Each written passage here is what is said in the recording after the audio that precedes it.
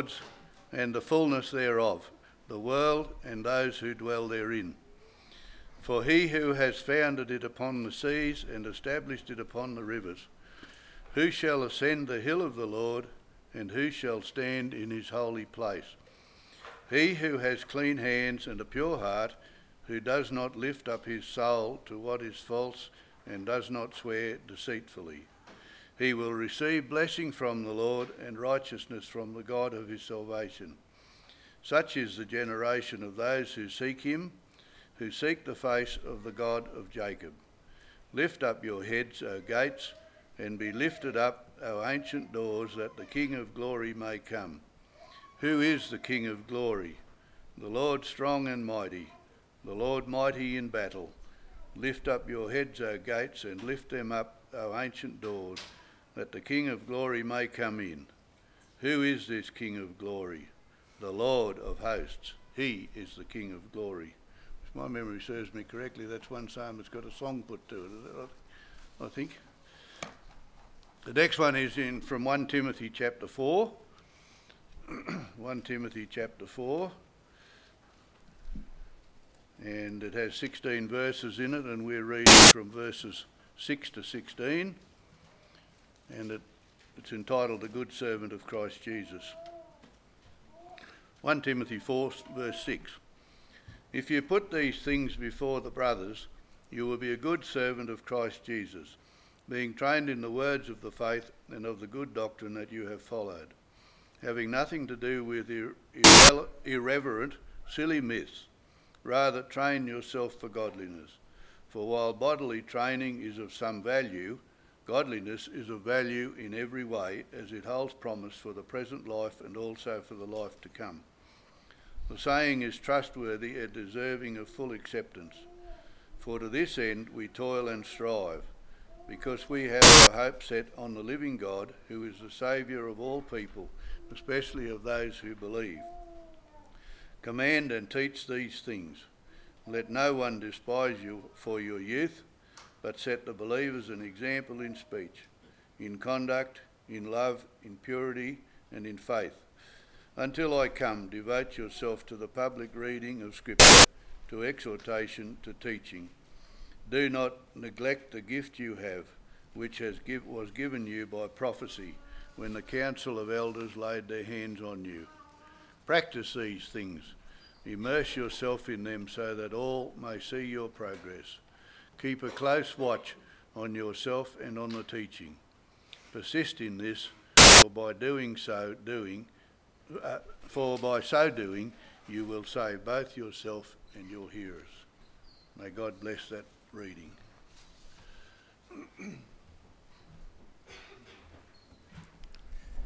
You do have your Bible, keep it open to 1 Timothy. Let's pray.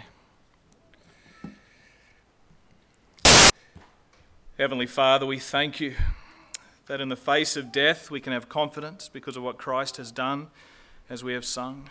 We thank you for the sure anchor that he is.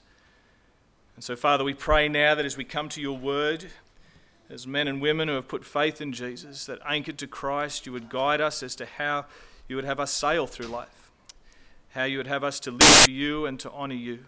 And so, Father, please give us understanding of your word.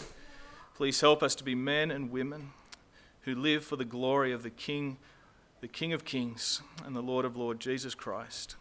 Amen. So there is a PowerPoint that's going to, I'll let you know when to click each one, but there should be one to start with. Yep. So if you have your Bible with you,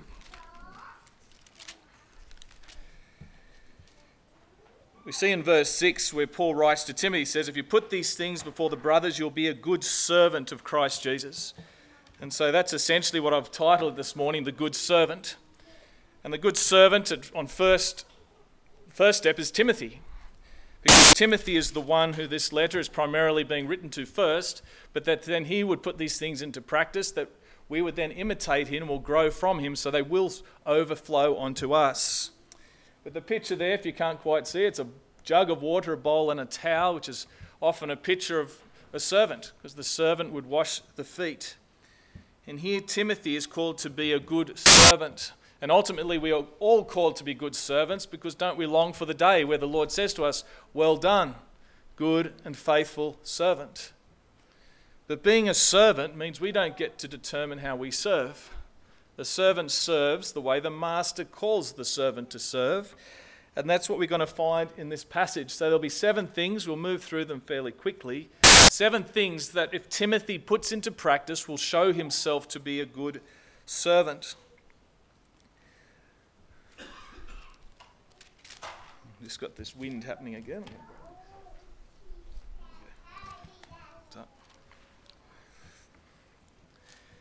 And so verse 6 reads, "If you want to put these things before the brothers," so that's to Timothy, "you'll be a good servant of Christ Jesus, being trained in the words of the faith and of the good doctrine that you have followed." A good servant. As we've already looked through Timothy, there are bad servants and good servants. There are bad pastors and good pastors. And Timothy, in many ways, is like an interim pastor. Paul has been at the church in Ephesus. Things have started to go off track, so Paul's asked Timothy to stay in Ephesus, God willing, to get things back on track. And one of the things is that Timothy can help get the leadership and the structure and the things of the church going. And so we need to recognize what is good. We don't just get to do church. Pastors don't get to just do the things that they want to do. They need to serve Jesus. And so the first one that comes up, a good servant will fear God, not men. Because Paul says to Timothy, if you put these things before the brothers or the church, you'll be a good servant of Christ Jesus. There are many things as we've gone through 1 Timothy that we've seen he's probably going to be a little bit afraid to put before the church, because it's going to be challenging the church on a few things that they're doing. But if he's to be a faithful servant of Jesus, a minister who's going to honour Jesus, he needs to put them before the church. Otherwise, he will be a bad pastor. Some pastors won't put things before churches because they do fear what the consequences are going to be. Maybe they're afraid to change the culture of a church. Churches can get so used to just how they function. But we've got to be careful, because if God's word hasn't been shaping that culture, the culture of the church very readily becomes much like the culture of the world. And so what is right and wrong in the church is determined by how they're thinking, rather than what God says. And one of the things that would probably be challenging for Timothy and for us today might be what we've read in Timothy about how God wants the church to function with regards to being men in the church or women in the church. Because that's different to what the culture would say. Sometimes too, people just don't like change. I'm sure we've experienced that. But we've always done it this way. Why do we have to change things? The church in Ephesus was functioning. People were rocking up. People were listening to those who were teaching, even though not all of it was helpful. No doubt some of them thought, Timothy, go away. Or Timothy, why can't you just ignore what Paul's saying and just let us just blend in with us? But if Timothy's to be a faithful servant, he needs to say, we've got to change. Maybe too, sometimes pastors are afraid to confront false teaching. It's just easier to let people teach what they want. We just want everything to look like everything's peaceful and unified. But if Paul is to be faithful, he has to say no to those who are teaching things that shouldn't be taught. He had to stop it. He had to make sure that sound teaching was in the church. And so Timothy isn't just to put some of these things before the church, because often churches will be very happy with some of the things we read in the Bible, but we don't want all the things. We want to pick and choose. And the things that Timothy is to put before the church, essentially, this step is 1 Timothy. But in the end, it's the faith. It's the whole counsel of God. In churches today, many of them will be happy with other parts of the Bible and probably won't want these things that we've been seeing in 1 Timothy. But a faithful pastor, a person who's shepherding the flock, will put before the church the things of God, not just what people want to hear. A pastor who fears God, not men, is able to love the church. You want a pastor who will love the church, not please the church. Second thing, a good servant or pastor of God will teach the Bible, because that's where these things come from. His first concern is for the truth, not people being comfortable. Because how often have we been told truths in our lives that make us uncomfortable? But we want the truth because we know the truth is good. The loving thing is to confront people with the truth in a loving way. And so with the things he has here are things that apply to God's church. And God's church is us. So pastors don't get to come along today and say we've got some new things or some new ideas. We hold to the things that have been given to us in God's word. If Paul sent Timothy to us, he would send him with these things, and we've got to hold on to them. The word that comes up in a lot of translation is trained. In verse 6, if he does this, if Timothy is faithful in these things, he will show himself to be trained in the words of the faith and of the good doctrine. The word trained is the word to be nourished. It shows he's matured, he's built up. If Timothy does what he's being called to do by Jesus, he will show that he's healthy, that he's fed on good food, good spiritual food. And why is it so important that Timothy does this? So that the church feeds on good spiritual food. If Timothy doesn't do it, the church will be malnourished, will remain immature, won't be trained up, won't grow up. And so we need these things so that we can be healthy. We love our fast food. I catch up with Kev every now and again. We have breakfast at Macca's. I like Macca's. But when we grow up, we realise we shouldn't have Macca's all the time. Why? Because it's not healthy. Mum's right. Bryony's right. I need to eat healthy things so as to be nourished. How quickly churches like the fast food spiritual stuff. The things that just please me, the things that make me comfortable, the things that just fit my tastes. Whereas sometimes we've got to have the broccoli, we've got to have the Brussels sprouts even. Sometimes we've got to have the things that will make us healthy. And just because we don't like them, just because we don't like how they taste, there's no reason not to eat them. Timothy shows himself nourished and healthy as he gives this food to the church. And that's important so that the church will be healthy. If we are avoiding bits of the Bible, we will be malnourished. If we are disobeying parts of the Bible, we'll be malnourished.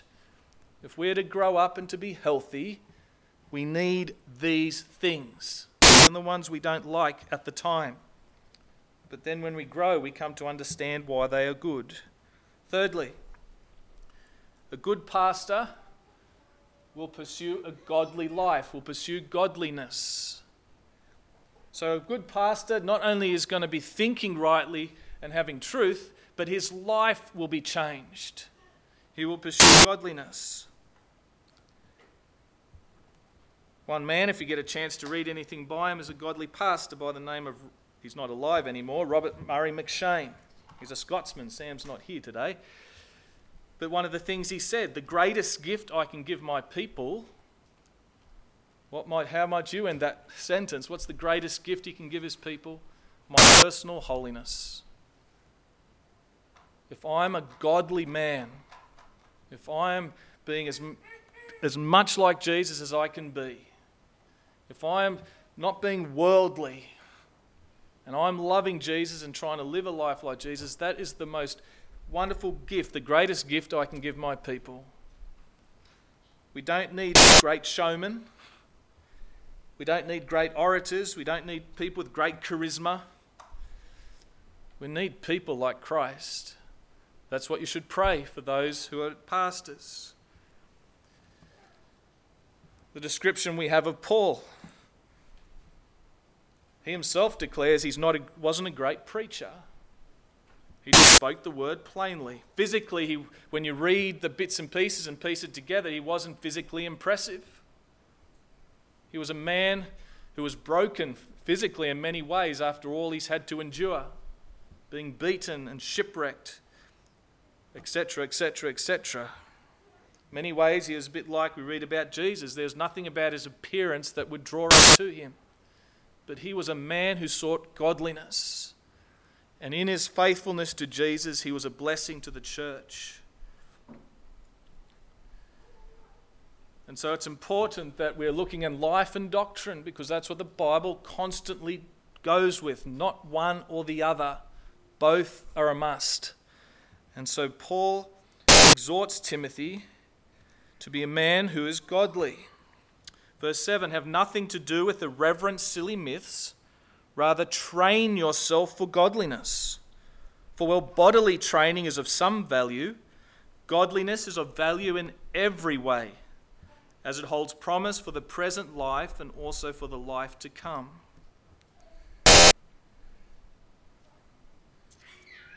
So what he's not to do is on about irreverent things. Churches can be on about irreverent things. When they're trying to entertain the people, God is diminished. Churches can be on about silly myths. Things that aren't necessarily bad in themselves, but are unprofitable. People love mucking around with them, listening to them, talking about it, but they're not growing. So Timothy's got to put all that aside, as we need to put those things aside, and train himself for godliness.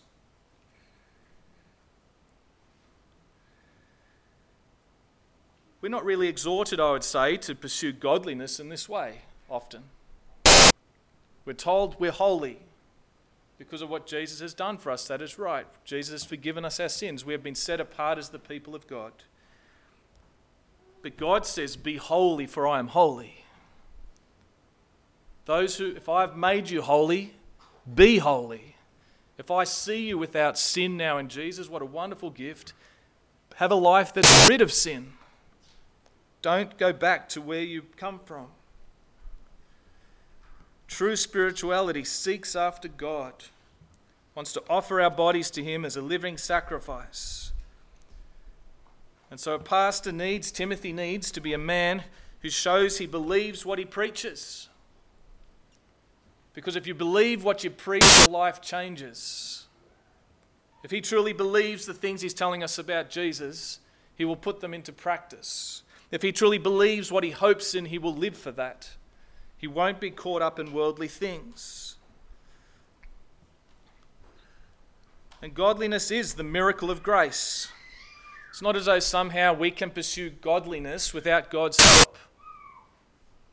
We're told in Titus, it's the grace of God that teaches us to say no to ungodliness. We have this joy as we fight, as we train our bodies, as we press against wickedness and sin, as we strive to be like Jesus. We have the joy of knowing that that's the power of God at work in us. That's the grace of God at work in us. We see here that bodily training is of some value. So the first way we can read that is going to the gym, going for a run, looking after ourselves physically has some value, but in the end these bodies are going to perish. Will you work out as hard spiritually as you will physically, knowing that your spiritual workouts have eternal value? But the other way, and as a common way is read too, is how bodily training, how does this suddenly jump into the text? Because you go from verse 7, have nothing to do with irreverent, silly myths. Rather, train yourself for godliness, for, well, bodily training is of some value. Godliness is of value in every way. That word training is discipline. And so a lot of commentators will comment that it's not about going to the gym. As much as those things are true, it's not so much about have you done your squats today and your sit-ups. But in the context, we've already seen that there are some people who are doing harsh things to their body, thinking somehow it's going to get them closer to God. We saw that last week. Back in verse 3. There are some people who say, I'm going to discipline my body. I'm going to be celibate all my life, so I'm intentionally not going to get married. And the church is even teaching people you must not get married. And we've seen that's doctrine of demons. That's false. We've seen people there too. I'm going to discipline my body. I'm not going to eat certain things. I'm going to abstain from certain foods. We've been told if a church starts teaching you must abstain from certain foods, that's doctrine of demons. That's not godly. And so in the church there were these people coming in that were saying, discipline your body. And through that harshness, through that severity of that, somehow God's going to be pleased with you and you'll earn merit with God. And so verse 8 says, for physical discipline. So it's like he is building on the same argument. And it does translate, for physical discipline is of little value. But godliness is of great value. Abstaining from all those foods is not going to get you one iota closer to God. What do we see? John the Baptist came not eating and drinking. Jesus came eating and drinking. John the Baptist wasn't more godly or closer to God than Jesus. In the church, through the centuries, in the Catholic Church, people would beat themselves. Self-flagellation, thinking as I be harsh to myself, it's going to earn me merit with God. Even today in Rome, you can go up these steps, but you go on your knees. And people say it's quite uncomfortable and painful. And at the top, your sins, there's an indulgence, your sins will be cancelled out. But here we see that physical discipline, putting yourselves through these things, is of no value.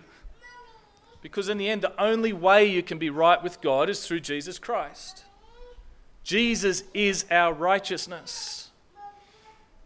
You cannot earn righteousness through your physical disciplines. But having been made righteous, be godly. Because it's valuable in every way, because it has benefit now and for the age to come. You get to live for the glory of God. You get to live for the kingdom. You get to be God's people now. You get to be salt. You get to be light. You get to be people who bring glory to God. What more do you want in life? To be a man and a woman who live in this world giving glory to God. Me? We're not worthy. We're sinful. We've been rebellious. And yet God would forgive us all our sins and allow us to live life, to pursue godliness that would shine his glory into the world. We were created in God's image, but it's marred. In Christ, that image is being restored, that people can get a picture of what God is like, God's goodness.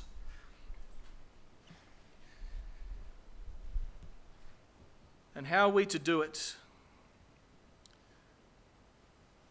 Verse 7, we train ourselves.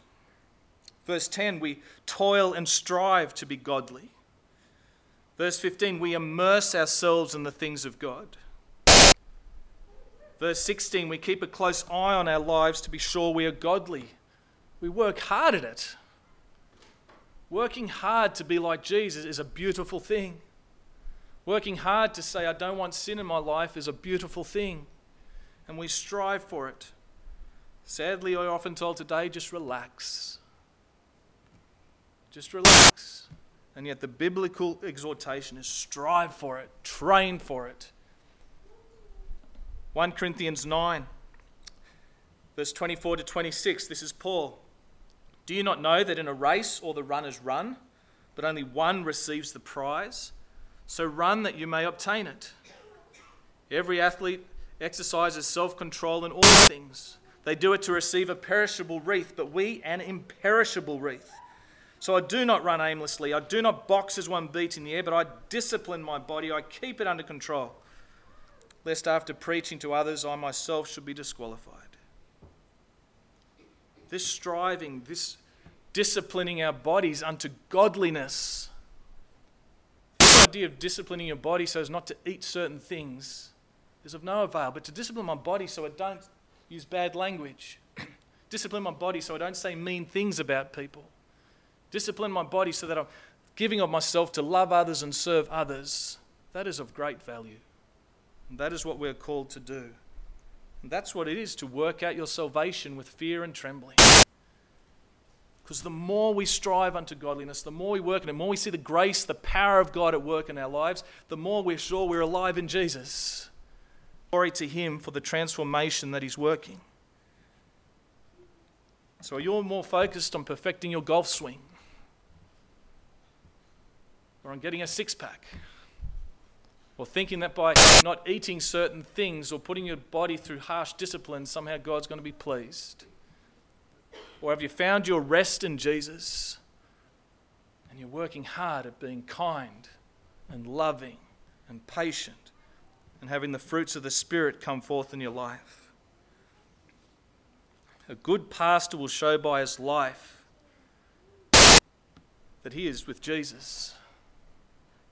And that life, as we'll see shortly, is then to become an example to be imitated. Next thing, a good servant or pastor of God will comes up. Set his hope on the living God, our Saviour, verses 9 and 10. The saying is trustworthy and deserving of full acceptance. For to this we toil and strive, because we have our hope set on the living God, who is the Saviour of all people, especially of those who believe. A good pastor will be looking to the day Jesus returns. He's not about building a big church now. He's not about, as some of us saw in the prosperity gospel last week, having a church so as to have a plane and a mansion and fancy shoes and $800 sneakers. He's looking for the King to come. He's looking for the King of glory. He's looking to the day where he shall see Jesus face to face. It's got there who is the Saviour of all people. Now, that's not telling us that somehow in the end God's going to save everyone. That false teaching is called universalism, universal all. The Bible doesn't teach that in the end all people will be saved. The Bible is clear, there is a heaven and a hell. There will be people in heaven and people in hell for eternity. The Bible is clear, only those who call on the name of Jesus will be saved. But what Paul's doing here is we've got to understand what the word Saviour means, because it doesn't just mean Saviour in the sense of salvation. That's obviously a use of the word. The word soter means the one who preserves, the one who delivers, the one who rescues. And so it's what's called an argument going from the lesser to the greater. If God is good in this little thing, how much how much wonderful God must be in this big thing. And so God, we see in that verse, who is the Saviour, the preserver of all people. We've seen it over the past week, that verse played out. Has God only sent the rain on people who worship Him? Has God only preserved the farmers who have been loving Jesus? He hasn't. God has sent the rain on the righteous and the wicked. We read that in Matthew 5. Jesus says, love your enemies and pray for those who persecute you, so that you may be sons of your Father who is in heaven. For He makes His sun rise on the evil and on the good, on all people, and He sends rain on the just and on the unjust, all people. God is preserving all people. Everyone everywhere on earth is having a taste of God's goodness. No one is without excuse that God is kind, that God is good. And so here we are seeing that God, if God is good to the unrighteous, even those who don't want Him, even those who want to say, go away, God, how much more, this is the greater, how much more to those who believe? How good God must be to you as His children, those who have trusted in Jesus, those who have looked to the cross and had their sins forgiven. If we can see how kind God is being to people who don't love Him and God's general kindness, how incredible must His special kindness be to those who trust in Him. And so that's what Paul, he lives with that hope. You want a pastor who lives with that hope. I know that I am the Lord's. I know that hope is looking forward. On the day I will be saved. I will be saved from the wrath of God. I will be saved from hell. I know that my sins have been forgiven. If He who did not spare His own Son, Romans 8:32. He did not spare his own son, but gave him up for us all. If Jesus, his son, died for you, how will he not also with him graciously give us all things? That's the easy part. If he's done that, and so a pastor doesn't live for now, that sets you free. Sets a pastor free because he knows his hope is not in things now. He's no longer a slave to the world. But that sets us free too, to endure things. People look at Christians and think, you're weird, you're strange. Why do you make those decisions? Why do you live like that? Why? Because we don't have to have it now. We're following Jesus, even being mocked on account of his name because of what we are sure of. We don't want the things that perish. We don't need them because we're so certain that in Christ, how much more is to come. And so God's people endure mockery. Read Hebrews 11. When the world just finds it strange because they are certain of the hope that they have, that God has a great salvation worked for them. And so a pastor must live, not for the world, but live a life that shows his hope, his confidence, his assurance is in what God has done and the deliverance to come. The next thing, a good servant or pastor will be an example.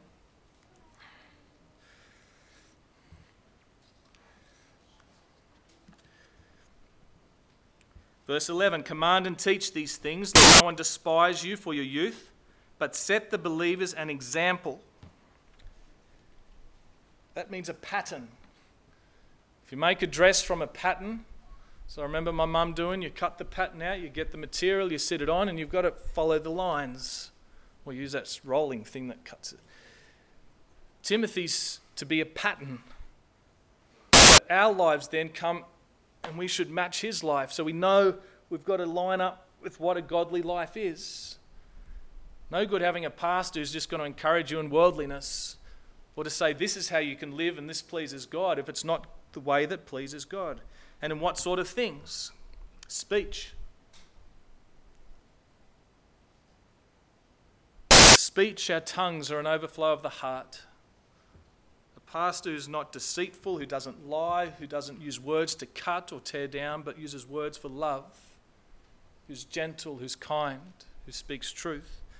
In conduct, how he lives. In love, in faith, in purity. To be an example. We'll see when we get into chapter 5. Paul says to Timothy, if she's not your wife, she's your sister. Your thoughts, your sexual purity, if she's not, there's your wife, and everyone else you treat like your sister. There's nothing in between. Timothy is to be an example of purity. And so we see that Paul says, don't focus on his youth. He's saying this to the church. Don't focus on his youth, focus on his godliness. Timothy, if you're being a youthful idiot, you don't deserve the respect. If you're being ungodly, you don't deserve respect. But if you are living a life that's an example, age isn't the big issue. Godliness is. Sadly, some people can be, and we know, and don't grow up. Our culture is encouraging us not to grow up. I think they're saying now 50s and new 40s or 40s and new 30s. There's this whole idea of just not having to grow up and take responsibility and mature. And it's really sad when people can sit in the church and not be growing and maturing. Because it doesn't stop. Paul says, I'm not there yet. He's striving. That's the Apostle Paul. And yet how complacent I can be. Jonathan Edwards, a wonderful, when he was a young man of God, says, I want to make sure I'm not the same this time next year. I want to grow. I'm not going to be the same the next time the following year. I want to grow. If we've been in church for 20, 30, 40 years, we need to know that we have grown and we're not just the same year in and year out. To grow in godliness, to know what it is to love God with all my heart or my soul or my mind or my strength. We're not there yet. Paul says he's not there yet. I want to strive for that because that gives God glory. And so Timothy is to be a pattern so that in the end he can say, imitate me. As Paul says, imitate me as I imitate Christ. So in the end, Christ-likeness flows out into the church. The next one, a good servant, a pastor of God will be growing. And that naturally follows over. Verse 13. Until I come, devote yourself to the public reading of Scripture, to exhortation, to teaching. Do not neglect the gift you have, which was given you by the prophecy when the council of elders laid their hand on you. Practice these things, immerse yourself in them, so that all may see your progress. When a pastor comes to the church, it's not as if he's it. Shouldn't be. Church should actually be able to see, and I can see how he's growing. I can see that man maturing. I can see how he's becoming more like Jesus. And especially if it's a young fella coming into a church, to be able to see that growth. Are we growing? Are we growing? And for Timothy, that growth comes as he devotes himself to the Word, devotes himself day by day to the things of God. You read the Bible and we're reminded constantly of how we forget the things of God. Jesus had to pray every day. Do we pray every day? Paul is telling Timothy, be in the Word every day. Are we in the Word every day? Because that is how we grow. And if you have gifts, use them. Timothy received this gift so as to serve the church with teaching. Use it. With whatever gifts God has given you, don't sit on them, don't bury them, use them for the blessing of the church. Practice them. And so we're encouraged to grow. And the last one, a good servant or pastor of God will care for souls. Verse 16. Keep a close watch on yourself and on the teaching. Persist in this, for by so doing you'll save both yourself and your hearers. One of the scariest things for pastors, if they're really wise, is to know they'll be held accountable for the souls that were placed in their care. To know that what's being taught, to what's being modelled, life and doctrine, how that might impact people for Christ or away from Christ. Because how he lives, what he teaches, Jesus says, will matter. He's not saying that Timothy will save them, but I'll reverse it all and it might be clearer. If Timothy doesn't persist in these things, if he doesn't teach sound doctrine, if he stops preaching the gospel, if he starts living an ungodly life and saying this is the example, he will lead people away from Christ. He won't be presenting them with the words of eternal life. He will not save them. He will be lining them up on the wide road to hell. And he will lose his own soul. But if Timothy sticks to the Bible, if he doesn't get caught up with all the new ideas and the different things, but just these things, and checks his heart with God, make sure he's growing. He isn't a dead tree, he's growing. To make sure he's loving Jesus, to make sure what he's about to say comes from the Bible. That will then flow to the church, and those who grasp that gospel, those who believe in the message of Jesus, will find salvation themselves. The day is coming when we'll all have to come before before the judgment seat of Christ, and pastors will have to give an account. And so Timothy's reminding him, one day we will have to give an account. When Paul said back in those verses earlier that Christ is the Saviour, God the Saviour, that is about being saved on the ultimate day. Have you been saved? Without Christ you will perish. If you are still in your sins, just trying to be godly won't attain anything. You need to repent of your sins. You need to look to Jesus. God will wash you clean. And that's the gospel that Timothy needs to keep preaching. And if he's not watching his life, doesn't matter what you teach. How many men have been in ministry and taught faithful things, maybe for decades, and one fall undermines their whole ministry. They never recover. They never return rightly in many cases. Doesn't matter what you preach if you're a hypocrite. And so Timothy needs to watch his life and doctrine. He needs to make sure that what he's teaching is leading people to Christ. Have you been led to Christ?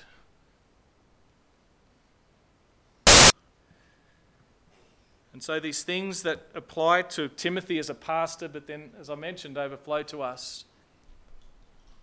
Will we fear God, not men? If someone is teaching truth and speaking truth, will we go the way of God's word or men? Will we reject it or embrace it? Will we hold to the Bible? Will we pursue godliness? Because that's all the pastor is meant to be, as an example, in most cases, able to teach. Have we been able to set our hope on the living God who will save us on that day and to live for the kingdom and not be caught up in worldliness? Not feel like we're missing out when we're not. Are we living lives as an example? Parents are called to be an example to their children. Those who are older in the church are called to be an example to the younger. It all keeps flowing on. Are we growing? Or have we become stagnant? Do we need to cry out to Jesus and say, help me to grow? Sorry that I've just been complacent. And are we caring for our souls? This one man is, when he shares the gospel, he says to people, if I gave you $1,000, would you give me your eye? And what do you expect most would say? No. So I'll give you $100,000, would you give me your eye? We say no. He then says, I'll give you $1 million, would you give me your eye? And what do you think they say? No. But he says, why do you treat your soul with no value? Your soul is far more valuable than your eye. Are you caring more for your eyes, for your body, for your hair, for your biceps, than you are for your soul? Because with Christ, we can have our souls saved. And we'll have eternal life. And that wonderful promise that Christ, God having given us his Son, with him in the end we will receive all things. Let's pray. Father, please help us to have hearts and ears and eyes that we would just seek after your truth. That we would not be men and women of the flesh, Father, always wanting to be entertained, always wanting things that please us. But Lord, that we would seek to be nourished, even if that's difficult. Lord, that we might live and desire above all your glory, and to know the joy and the privilege of being men and women in this world who shine forth your glory. So, Father, we pray that you would watch over us as a church, that you would keep us in these things, that on the day of your return you might say to each one of us, well done, good and faithful servant. Amen.